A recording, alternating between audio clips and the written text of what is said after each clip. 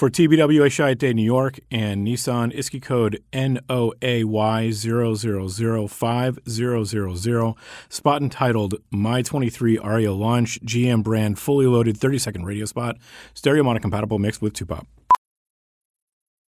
The all-new Nissan Aria is a fully loaded EV. It's brimming with style and power. Up to 389 horses of it. Innovation and intelligence. E-Force all-wheel drive. It'll pin you to your seat. Your very plush seat. The all-new, all-electric Nissan Aria. Nissan Aria with E-Force expected availability early 2023. E-Force cannot prevent collisions or provide enhanced traction in all conditions. E-Force and 389 horsepower available on Platinum Plus. Nissan calculation using 1-foot rollout testing with long-range battery and E-Force only in sport mode with E-Step off. These results are for comparison only and should not be attempted on public roads. Drive responsibly. See nissanusa.com for details. Back to Old School with DP and J on 93.7 The Ticket and theticketfm.com.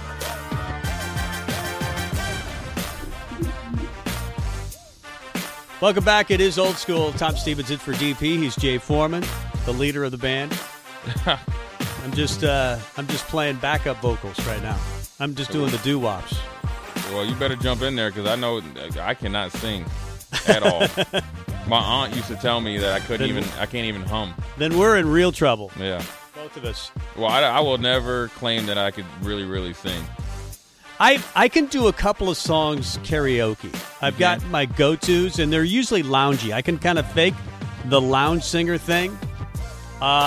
King of the Road. I'm pretty good at King of the Road. Roger Miller. Ever heard of Roger Miller? King of the Road? I've heard of him. I can do a pretty decent King of the Road. I've got a couple of go-to karaoke songs.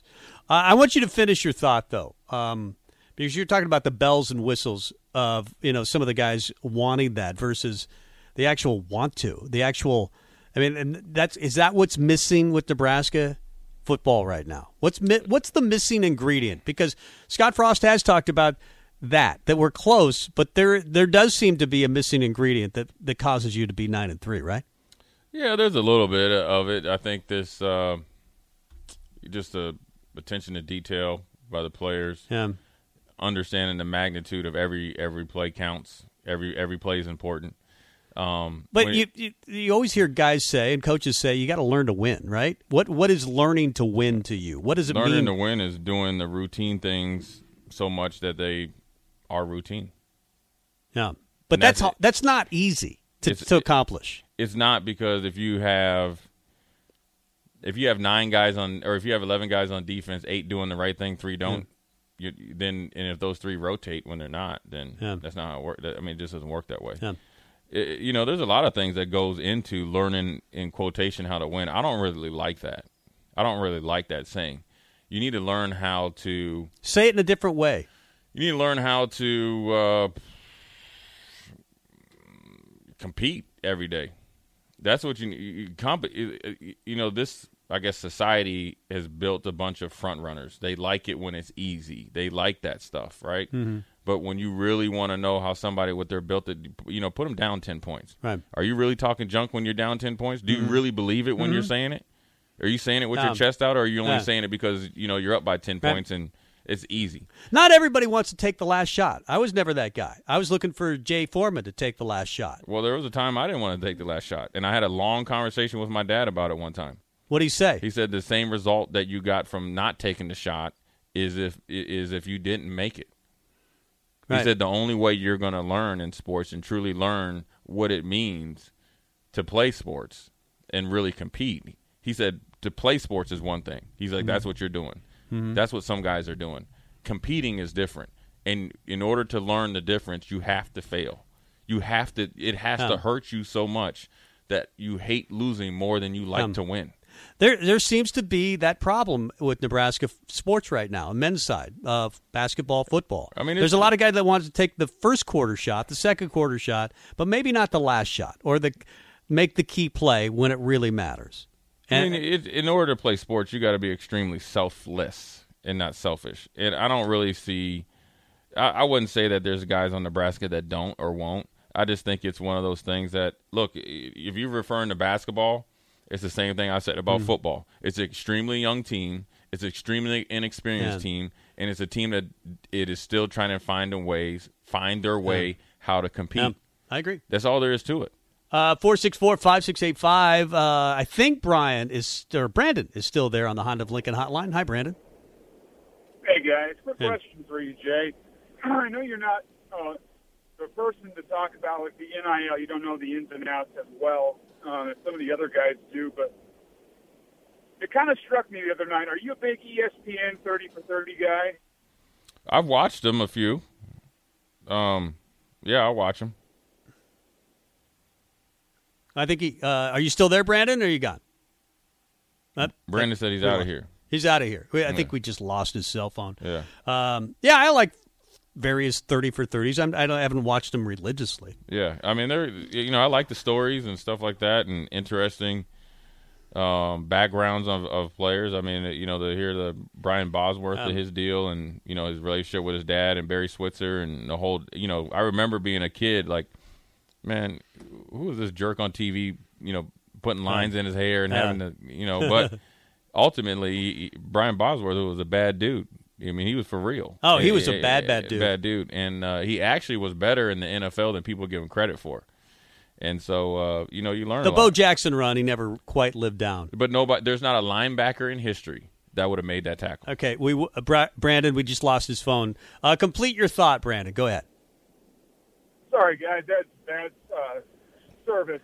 So my whole thought with this is with the NIL, and you think about USC with Riley going out there. You have Oregon in the Pac-12. They're associated with Nike.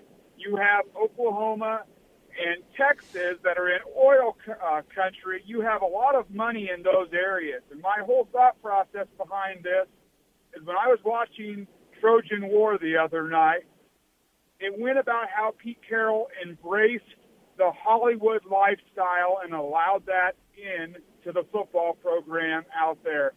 You have Lincoln Riley going out there. You have a high amount of money in that area. Same thing with Oregon with their partnership with Nike and down in the South.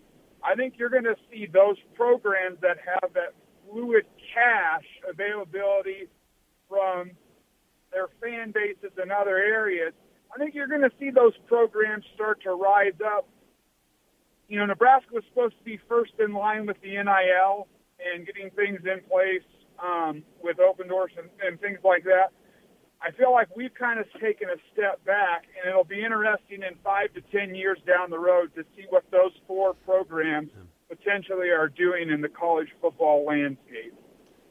Thanks, Brandon. Appreciate it. Your reaction? Yeah, I mean, I agree. I think Nebraska would be just fine because, I think they've been out in the forefront, and they're definitely open to, evaluating and adjusting. And so I think Nebraska will be fine, but it'll be interesting on all levels just to see where, this goes, and how does it really affect it because I think college football is such big business now with the TV contracts, et cetera, that you're going to see teams that are able to compete on that level as far as, helping NIL deals more than, you kind of just in your first assumption. So now the biggest thing is Nebraska's ability to have this NIL potential in reality because it is factual. You come here, the opportunity to grow your brand is up there with just every other school out there.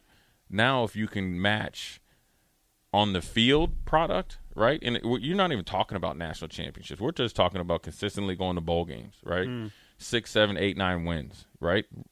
Real 3 or 4 years off of that.